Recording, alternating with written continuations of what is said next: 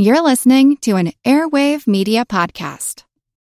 Judy was boring. Hello. Then Judy discovered ChumbaCasino.com. It's my little escape. Now Judy's the life of the party. Oh, baby, mama's bringing home the bacon. Whoa, take it easy, Judy. The Chumba life is for everybody. So go to ChumbaCasino.com and play over 100 casino-style games. Join today and play for free for your chance to redeem some serious prizes. ChumbaCasino.com. No purchase necessary. Void where prohibited by law. 18 plus terms and conditions apply. See website for details. Because of today's session of the 1956 Democratic National Convention, the following programs will not be seen today. Charles Collingwood and the News, Stand Up and Be Counted. As the World Turns, sponsored by the Procter & Gamble Company. The Johnny Carson Show, Art Linkletter's House Party, sponsored by the Kellogg Company and Pillsbury Mills.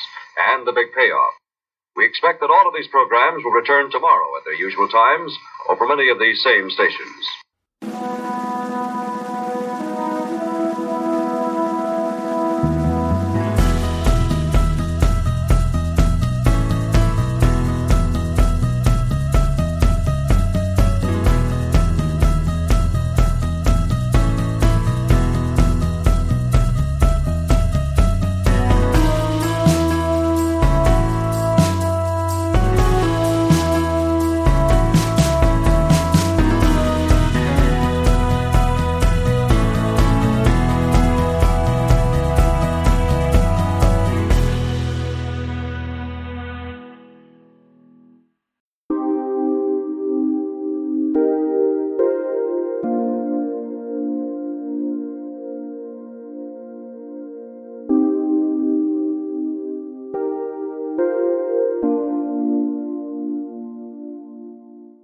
Because of Kennedy's death, probably we don't think a lot about the political campaign that brought him to the presidency at such an early age, and really as a somewhat unknown in politics. Yes, his father had been the ambassador to Britain, but that is not really a huge position in American politics, at least, well, it was a little bit in the 19th century. You know, James Buchanan came to the presidency from there, but it's not normally the place where presidents or presidential fathers are coming from. So, politically speaking, Kennedy moved fast. And Kennedy beat his opponents by being early. This happens so many times in politics, but it's not something we necessarily associate with Kennedy. What happened? And Tom Oliphant's book, and I, again, highly recommend it, The Road to Camelot, Inside JFK's 5-Year Campaign, talks about not the Kennedy in the 1960s, a decade that he only saw 3 years of, but the 1950s, when he built a lightning-fast political organization that beat everybody out. One of his opponents, who we talked about on that interview, Stuart Symington, great liberal and Truman's favorite for the presidency, came from Missouri, way ahead of anybody else, even in the border South, on civil rights, and had a lot of labor support and a lot of support within the party.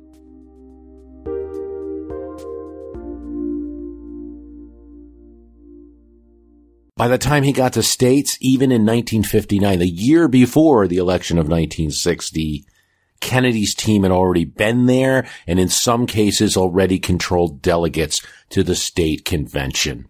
As Oliphant talked about, Kennedy discovered Iowa before Jimmy Carter did, but it's not something commonly talked about. He dominated the Iowa State Convention in 1960.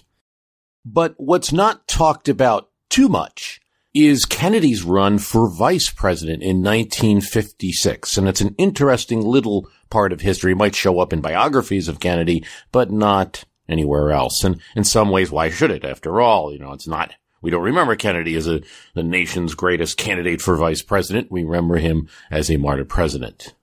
It's where he built his image nationally among the Democratic Party and then with a larger electorate.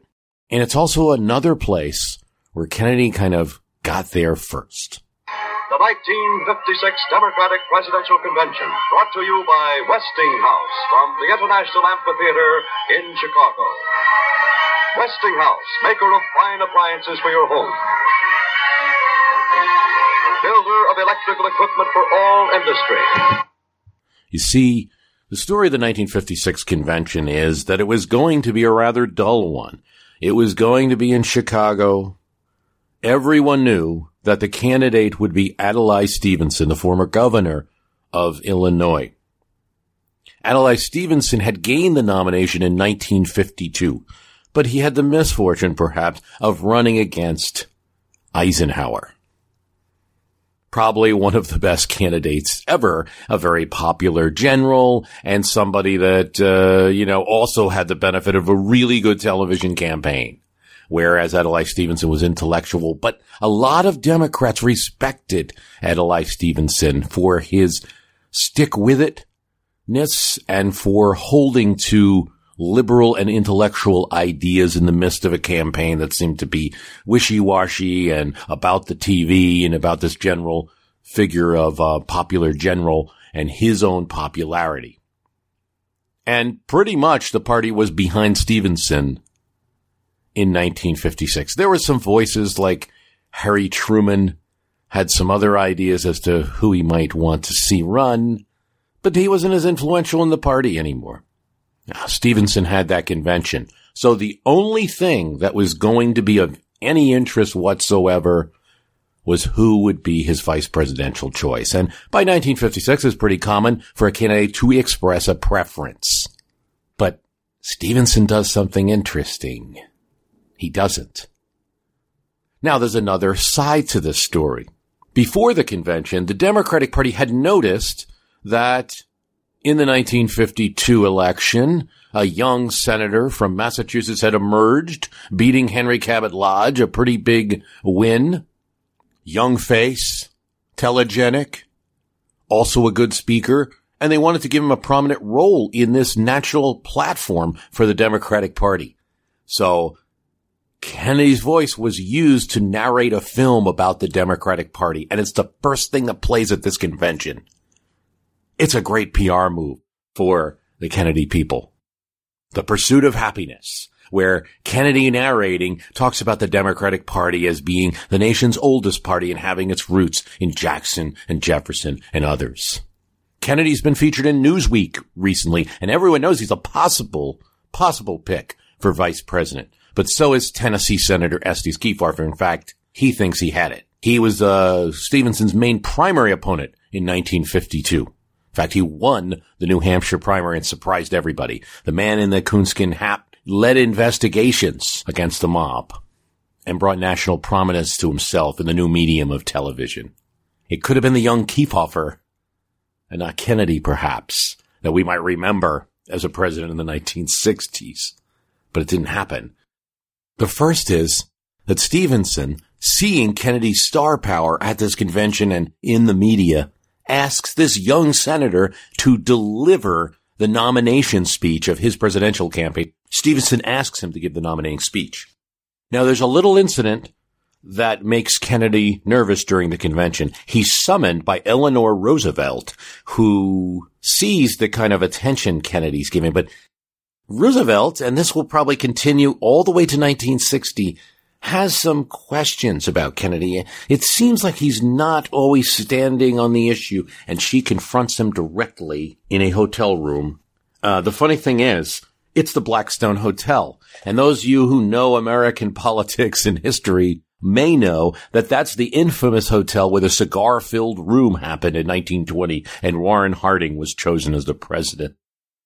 This was a very different meeting. This wasn't Roosevelt selecting Kennedy for vice president, but trying to overcome her fears. She asked him directly, "Why did you not stand up against McCarthyism?"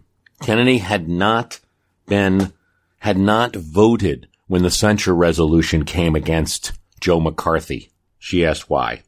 That was long ago. Kennedy tried to fumble. He gave a rambling account of the Senate procedure, why he wasn't there. Eleanor Roosevelt was not satisfied with the explanation, and Kennedy thought he might be done as any kind of contender for the vice presidential nomination.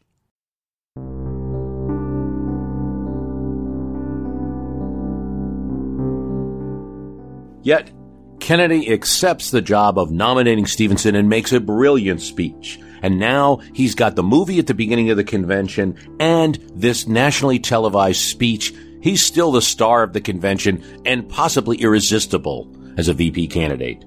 Now, there's an issue. Kefauver probably would be the normal circumstances of the VP nominee. But he had run a really strong race in 52. He was a nationally known name.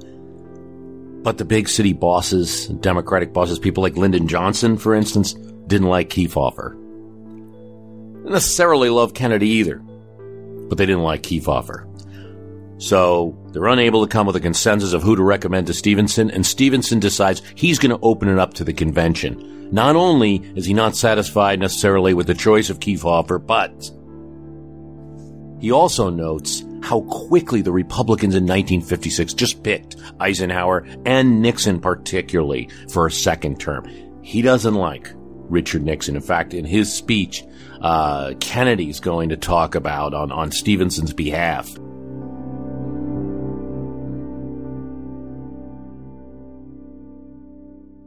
About how the Republicans have picked two nominees, one Eisenhower, who took the high road, and one Nixon, who took the low road. This is the way Nixon is seen sometimes in the 1950s. Kind of like the man doing the bad political work for the good general that everyone respects.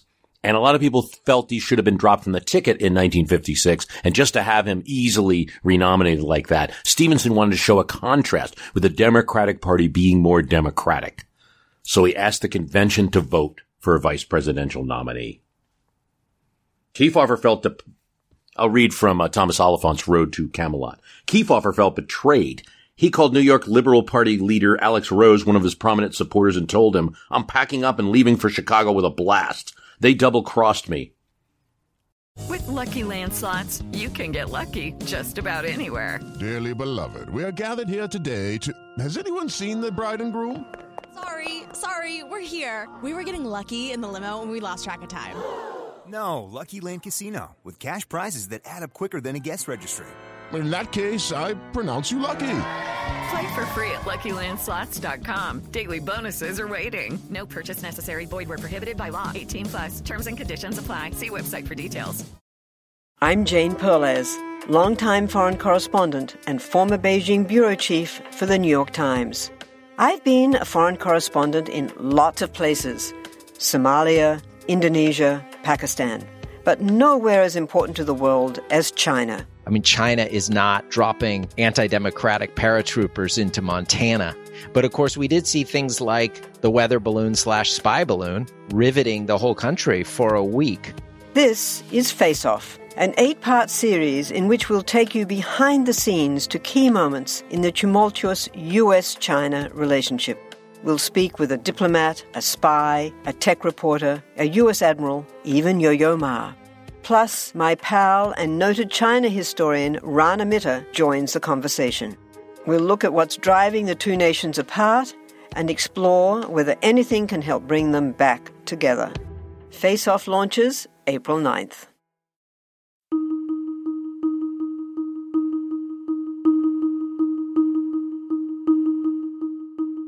Rose pleaded with him not to do anything intemperate, then hurried to Kefauver's suite, where others were counseling him to stay and make a run for the second place on the ticket. At least talk to Adlai before you leave town. Kefauver agreed to accompany Roper to a private visit with Stevenson. Mollified by their conversation, he then agreed to have his name put in nomination, and forces began an all-night effort to track down delegates who had supported his presidential campaign. However, his own state, the Tennessee delegation, refuses to endorse Kefauver. He was so unpopular with most Tennesseans, they intended to vote for Al Gore. This is Al Gore's father, Tennessee Senator Albert Gore Sr., who runs as a favorite son candidate and gets all 32 of the state's votes. It also annoys Hubert Humphrey, who thought he was getting the nod too. Sure that he would be chosen, Humphrey was actually writing his acceptance speech when he heard of Stevenson's decision. He and his team also scurried to round up delegates. Now, an interesting thing occurs about the 1956 decision of Kennedy to put his name in for nominee for vice president. His father, Joseph Kennedy Sr., does not like this decision. So often you hear that the Kennedys, the influence in that the elder Kennedys, the influence in politics for them. Well, not in this case. One of the things that Oliphant writes is that Robert Kennedy winced on a phone call as his father unleashed with what Kenny O'Donnell described as blue language. He called Jack Kennedy an idiot and predicted that he was destroying his political career. But Robert Kennedy and Jack Kennedy didn't feel this way. In fact, their aide Ted Sorensen had data that showed that a Catholic vice presidential candidate could help the ticket in as many as 14 states where there were large populations. There's something else to keep in mind about 1956, and Oliphant writes it here. This was the first convention to have a wide television audience. You know, the other conventions, even 1948, had been televised. But not everybody had the sets. This is 1956. Coverage was gavel to gavel, so cameras were on hand to capture all of the excitement. The unfolding scene was described the next day in the New York Times by Russell Baker as a spectacle that might have confounded all Christendom in the old days. Given space to watch the proceedings on television in the Stockyard Inn, a few steps from the convention hall, Kennedy huddled inside room 104 with Saracen and a Chicago plainclothes officer assigned as a guard as companions. The chair does not have the remainder of the Missouri vote yet. And one vote for Senator Hubert Humphrey. This is one of our full delegation. While the closing ballots in here. Well, we'll let delegates speak quieter than most exciting.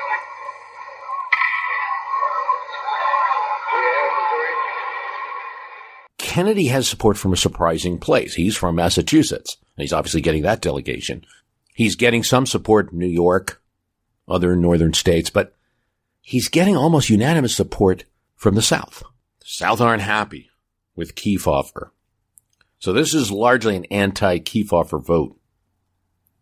First roll call comes in. No one gets anywhere near the 687 needed to win the nomination. Kefauver 483, Kennedy 302. Oliphant writes again, Humphrey had watched the first roll call vote with dismay. He already felt deceived by Stevenson. Now he was rejected by 90% of the delegates. He knew political jackals would be coming to ask him to give his votes to another. Never a man to hide his emotions, he began to cry softly. Comes in second in the second ballot as well. Nobody with a majority. Then as the time that you get to the third roll call, something changes. Carmen DeSapio, who is the head of Tammany Hall at this point in 1956, boss of New York. New York gives 1.5 votes for Kefauver, 96.5 votes for the next vice president of the United States, John Kennedy. When it comes to Texas, the majority leader, Lyndon Johnson, says Texas proudly cast its 56 votes for the fighting sailor who wears the scars of battle, that fearless senator, the next vice president of the United States, John Kennedy of Massachusetts. Third ballot goes with Kennedy in the lead, 613 to 551. Then Kentucky switches. 30 votes from Gore go to Kennedy. And he has 643.5 votes, 43 from winning. That's how close John F. Kennedy came to being a vice presidential candidate, and by his own account, possibly the end of his career. And it's really a last-minute switch for Kefauver that does Kennedy in. One of the issues is that Kefauver was mostly being opposed by Senator Gore, who was also from Tennessee, and a mutual friend of theirs, the publisher of a big newspaper in Nashville. By the time you get to the third ballot, goes to Gore and says, my paper has supported you throughout your career. I'm supporting Kefauver. I need you to drop out of the race. Gore does. The votes go to Kefauver, and he narrowly beats Kennedy for the vice presidential nomination. Kennedy rises up, asks the presiding officer, Sam Rayburn, Speaker of the House, if he can speak. Mr. Chairman, I move that we suspend the rules and make the nomination of Estes Kefauver by acclamation.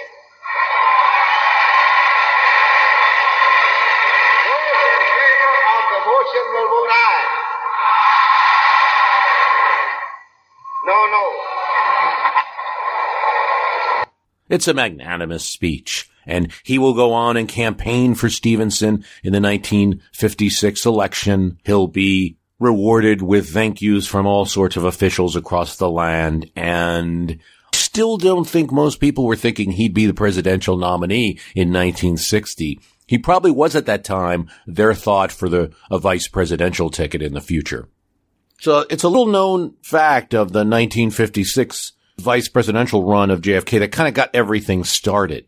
And that and the fact that Lyndon Johnson just seemed lethargic and not able to run a presidential campaign. And Robert Caro talked about it, and Thomas Oliphant and I talked about some of the reasons there. He just didn't want to, was afraid kind of to do something that he might lose. Wasn't his thing. Kennedy was so fast moving that he would use the rest of the years in the 1950s to dominate the Democratic Party and to win the primaries for president, while other opponents thought that their national prominence or their connections with party bosses would get them the nomination. Well, thanks for listening, and thank you for subscribing to the podcast. We all know how important it is to keep your eye on the money, and not just your own. Stay on top of the latest financial and market news with Yahoo Finance, a podcast that releases new episodes almost every day. You'll hear a brief overview of the biggest news in the financial world, all in 3 minutes or less right after markets close. Check out Yahoo Finance wherever you get your podcasts. That's Yahoo Finance wherever you get your podcasts.